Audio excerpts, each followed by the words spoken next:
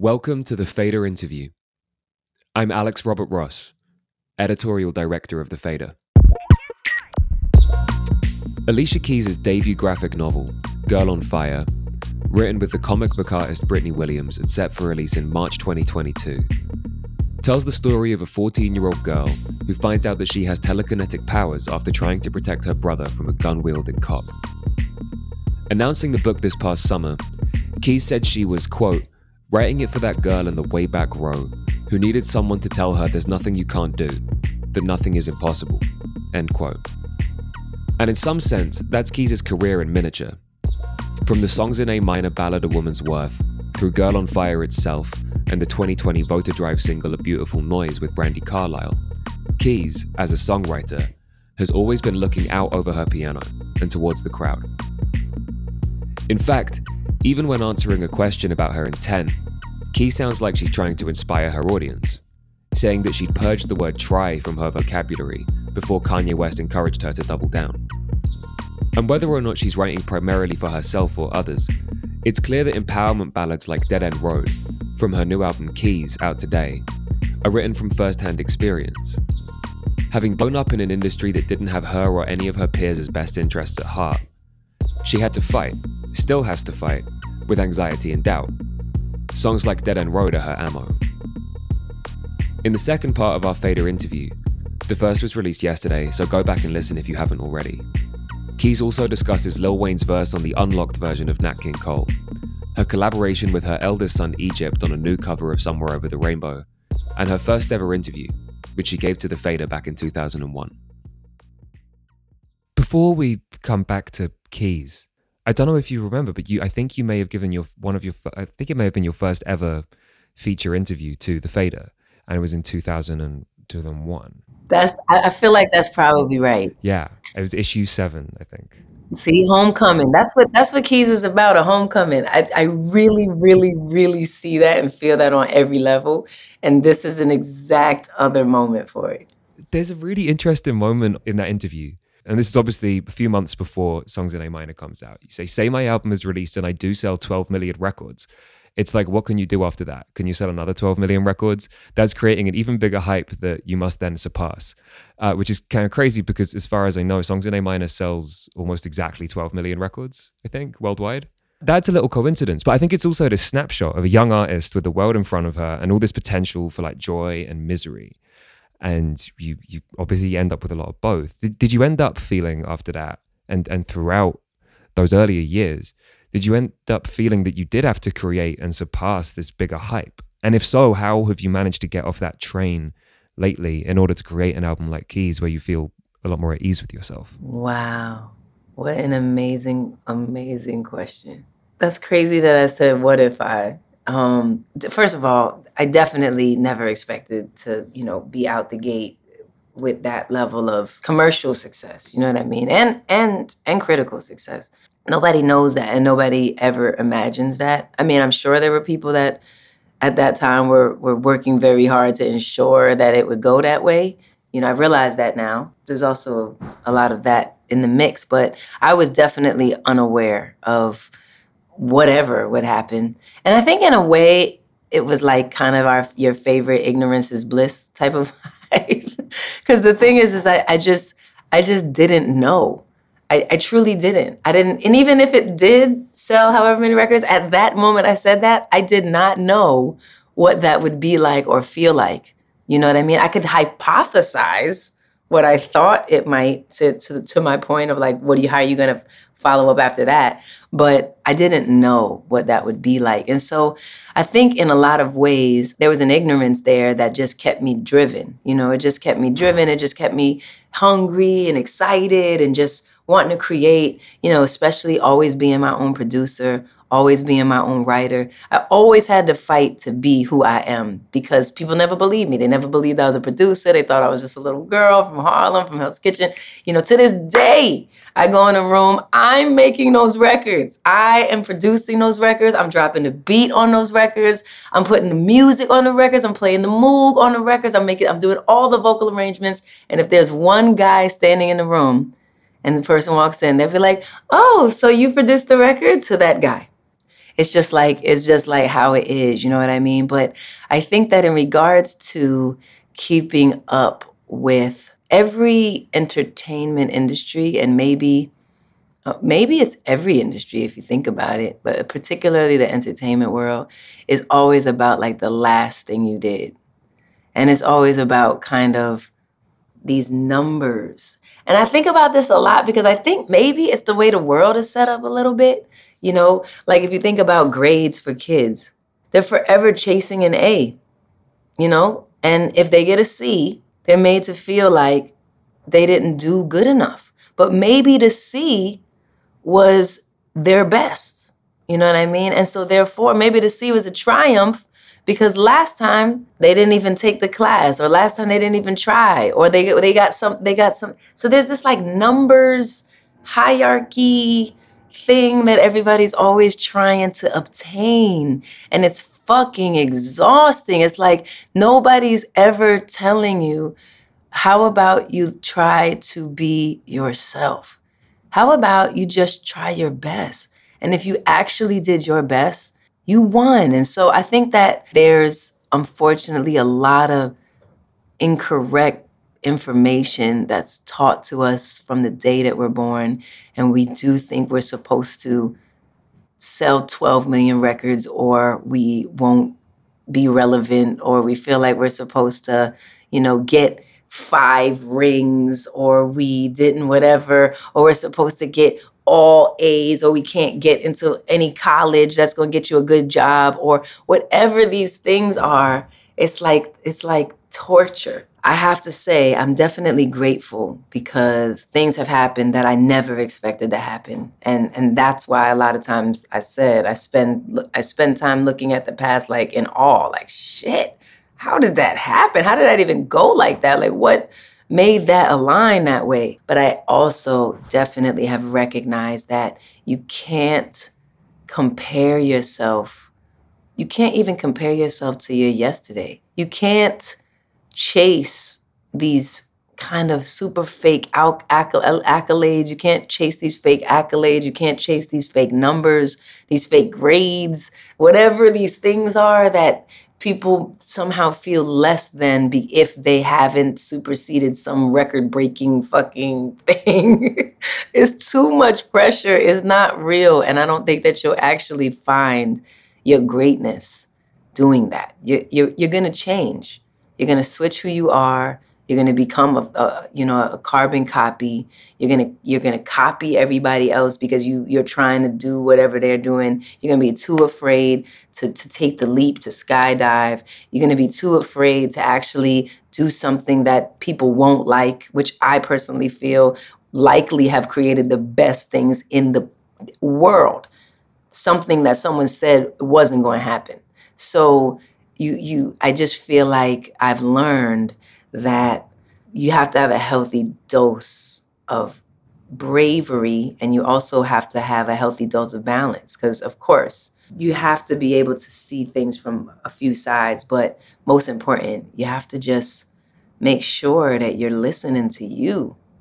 Because man, you're gonna get lost and you're gonna be sad, and it's hard to feel fulfilled if you can't hear yourself. One song that sort of tackles some of those ideas is one of my favorites on the record, which is Dead End Road. At least we'll try to make it. When you're living right, but it's going wrong, we try to make it. When you feel like you're living on dead end road, we still try.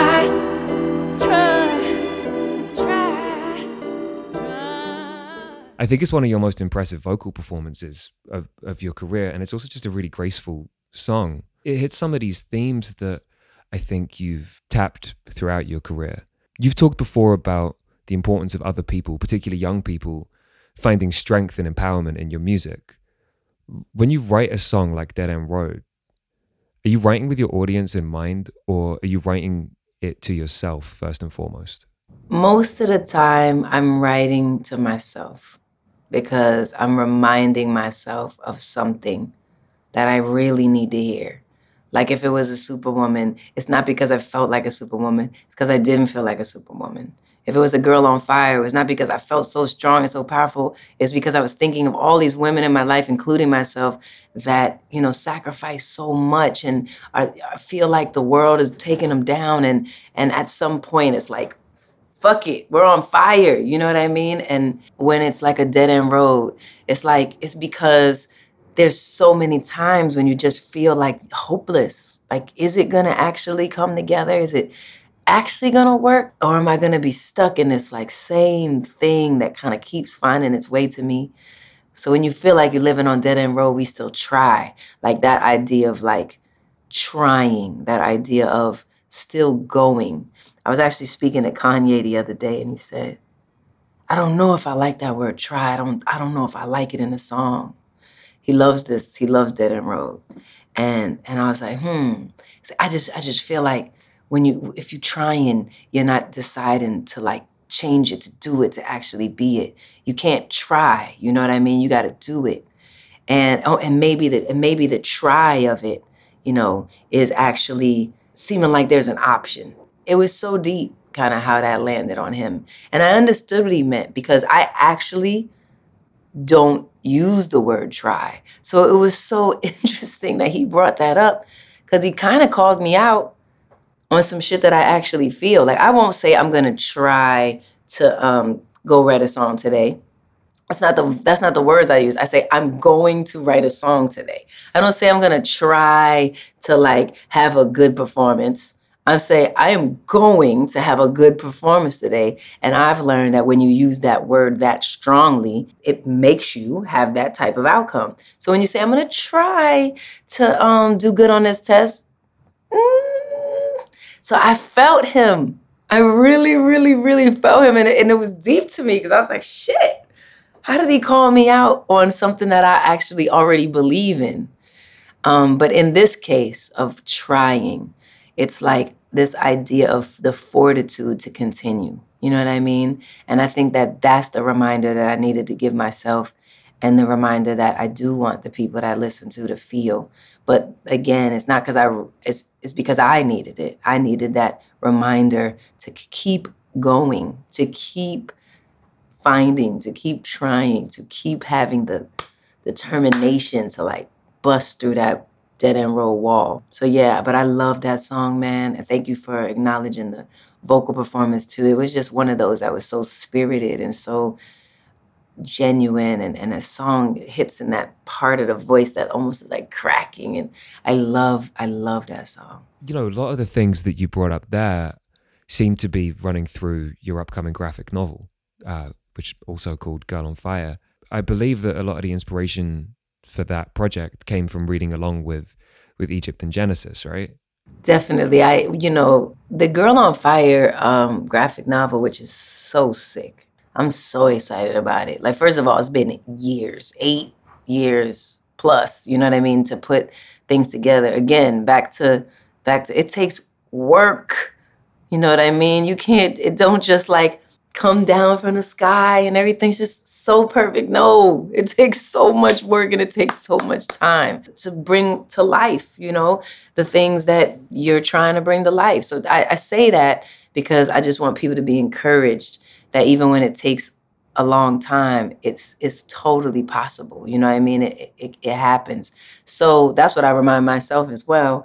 And Girl on Fire is about this girl from Brooklyn named Lolo. She's really just recognizing that she literally has a superpower and she's freaked out about it. Like, she's freaked out. She doesn't know what to do about it. She can't believe it just happened. She like hurt somebody for real because she was so upset at what happened, and she just like was able to have the power to like, she didn't kill that person, but it was close.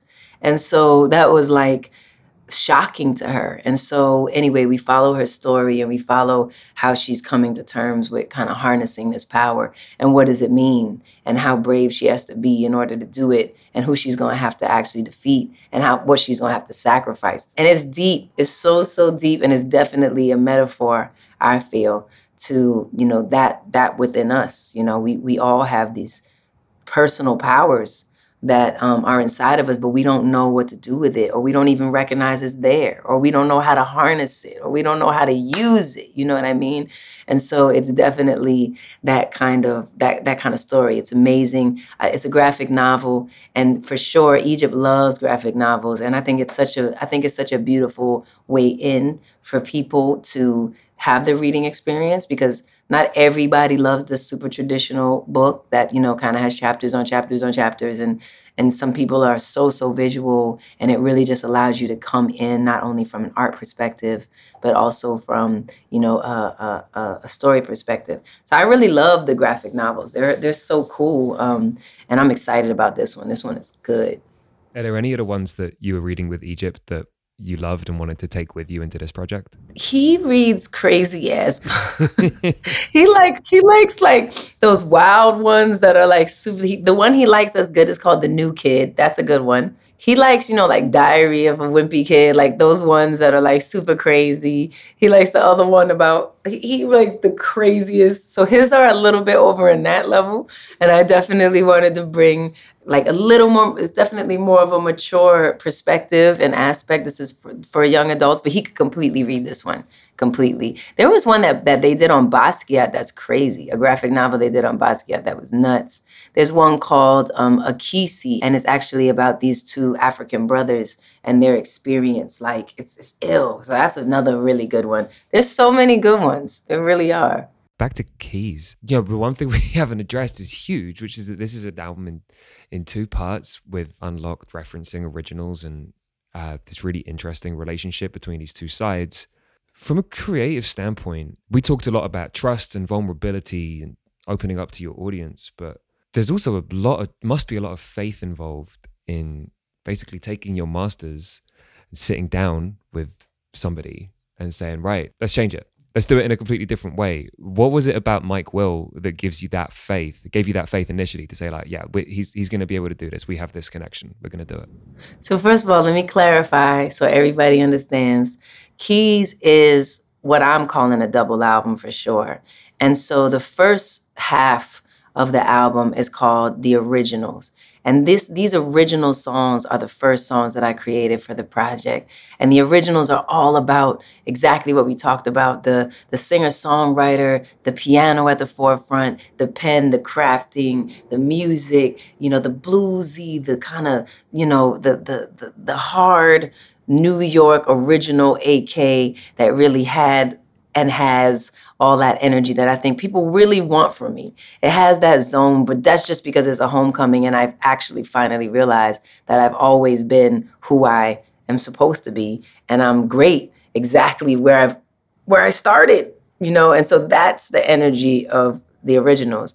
Then I decided, because I'm a New Yorker and, you know, New Yorkers love to sample some shit, I decided that I wanted to sample the originals album and create a whole other body of work called Unlocked. So when you get Keys, you're going to get these two bodies that actually live completely separately, but you can reference how there's an old memories on the originals, there's an old memories on Unlocked. There's a dead end road on the originals, there's a dead end road on the Unlocked. There's a Is It Insane, which is another record that's like, ay. And there's an Is It Insane on Unlocked. So you're going to be able to experience these two sides of who I am as an artist, because I feel like I have an unlocked side of me, and I think that's a little bit maybe of what y'all are starting to get to know me about, and I have the original side of me, and so you definitely are going to hear them both musically.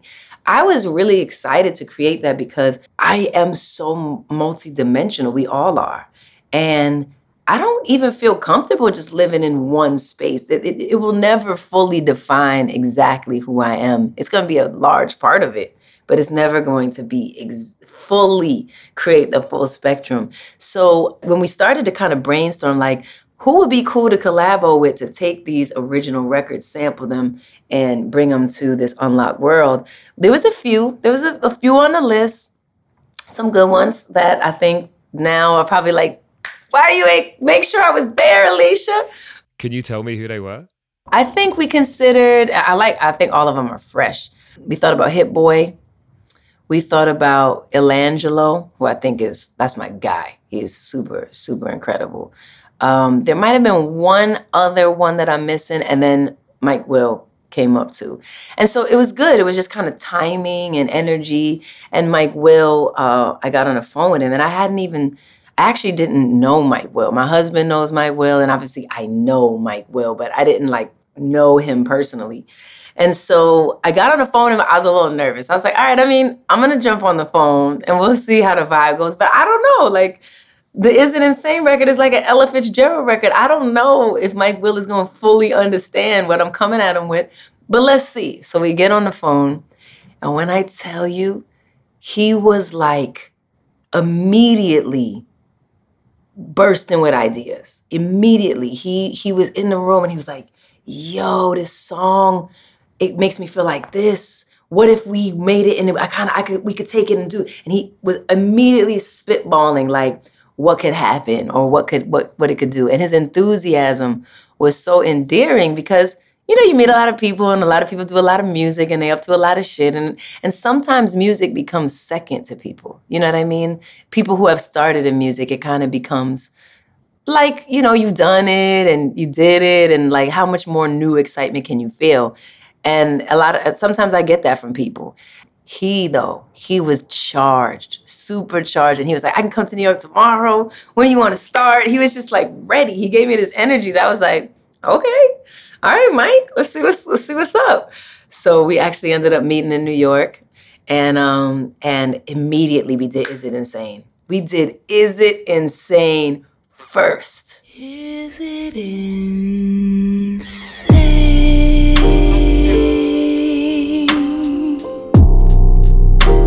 My life's in your love's hands.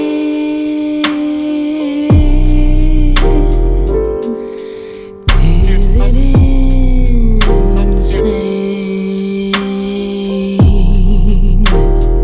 You gotta hold on me.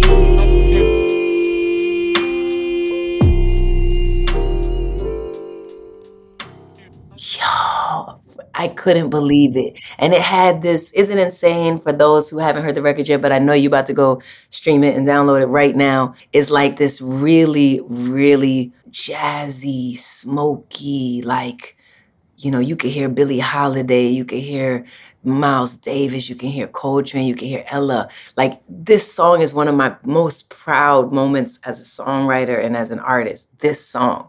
And so you could feel nervous that one would take this very classic record and maybe it would dilute it in some way. But what we did to Is It Insane? We took all that jazz and it was almost like Ella Fitzgerald meets Portishead or some shit. And when it happened, I was going crazy. I was in the studio losing my mind. And at that moment, I knew that we were going to do some shit. I was like, you know what? This is going to be something crazy. And ever since then, it's literally been just crazy, interesting perspectives of these very classic original songs that I personally feel shock people. Because when they hear the originals, they're very, very much, they love it. It feels really good. And then when you hear Unlocked, I think you're really shocked how much you love it more than you don't expect that you can love it more, and you actually do. So I think it's amazing. So that was kind of the creative concept, and that was how it came together. And it was so organic that it really worked out because there was an enthusiasm and a love there that was real. Speaking of those sort of smoky songs, I listened to the originals first and then flipped over to Unlocked. And I knew that there was a version of Nat King Cole with Lil Wayne. I just didn't know. I haven't listened to the original a couple of times. I was like, I'm not sure how this is going to go. But it does. It works really well. How did you talk to Lil Wayne in advance about his verse? What are the conversations you have with a collaborator on a track like that? First of all, Nat King Cole is also one of my favorite records. I just love it so much. It really has this mysterious, dark, hard as hell. That beat drops on the unlocked version of Nat King Cole, and I don't care who you are, your mouth is gonna get screwed up. You feel something. It just feels some type of way. With that record, we actually created the unlocked version first. There's a few records, maybe 2, maybe 3 max. I feel like it's more like 2, that we created the unlocked version, and then I came back around for the original. So we created the unlocked version together. That was a record we actually did from scratch together. And so we had that whole vibe, and the strings go crazy and the beat drops ridiculous. And then there's a little bit of like almost that very tremolo guitar, and then the piano that feels like a sample dark type of vibe. So all of that was done on the spot. And then there wasn't, the Wayne verse didn't exist. And then I went away and I did the originals, which is a super vibe too. And then Mike hit me and he was like, Wayne wants to be on Nat King Cole. And I was like, seriously? He was like, yeah, he was like going crazy when he heard it. And I was like, okay. And so he's like, I'm gonna send it to him. You good? And I was like, send it.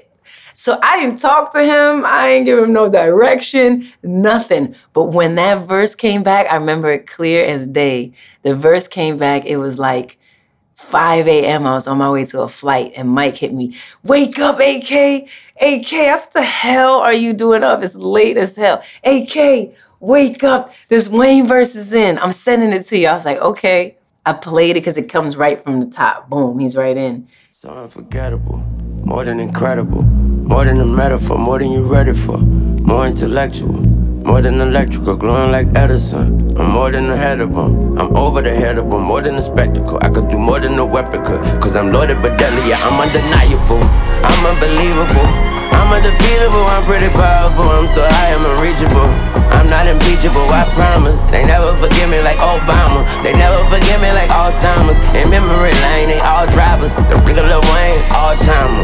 And I'd rather you forgive me than remember me wrong. Cool as Nat King Cole. Call me Nat King Kong. I fuck with Wayne. Wayne is a special guy, like for real. And I know that. But sometimes I think we got to remember how special people are, because people are so fresh and so fresh for so long that we take them for granted. And we need to not do that, because it's really important to recognize people's power and like how important they are and how hard it is to be fresh consecutively, consistently. And that's Wayne. And when I heard that verse, I threw the phone down. I was like, what? Y'all gotta hear this verse. I'm telling you, he went in. He went in and he brought in the Nat King Cole reference, which is so fresh because, you know, Nat King Cole is a classic artist, but a lot of people might not know him. You know what I mean? You know, my kids, I have to explain to them who Nat King Cole is. They don't know. How would they know? You know what I mean? So it's really fire to kind of just pay homage to the greats, to be a great, and to also just like really, really connect and create this moment. And Nat King Cole specifically is about taking off your pretense and being everything that you're supposed to be and everything that you were born to be. And so that was a zone. There is one collaboration that really stands out from 2021, and that's your version of Somewhere Over the Rainbow with Egypt, which I'm sure is really special for you and sounds really beautiful. Someday I wish upon a star, wake up where the clouds are far behind me, where troubles melt like lemon drops, high above the chimney top. That's where you'll find me, oh, somewhere over the rainbow, the birds fly. I know how moving it was to perform on stage with Egypt, and now to have him on a record must feel amazing. I was wondering, you know, with both of your kids, but Egypt is obviously like being older and is really clearly a really talented kid. There's obviously a chance that he's going to want to follow your path and his father's path as well. If he came to you and said that he did want to do that, you know, all right, Mom, I'm ready. Like, I want to do this. No! What would you tell? That would be your advice. Just get out, run for the hills. No, Santo!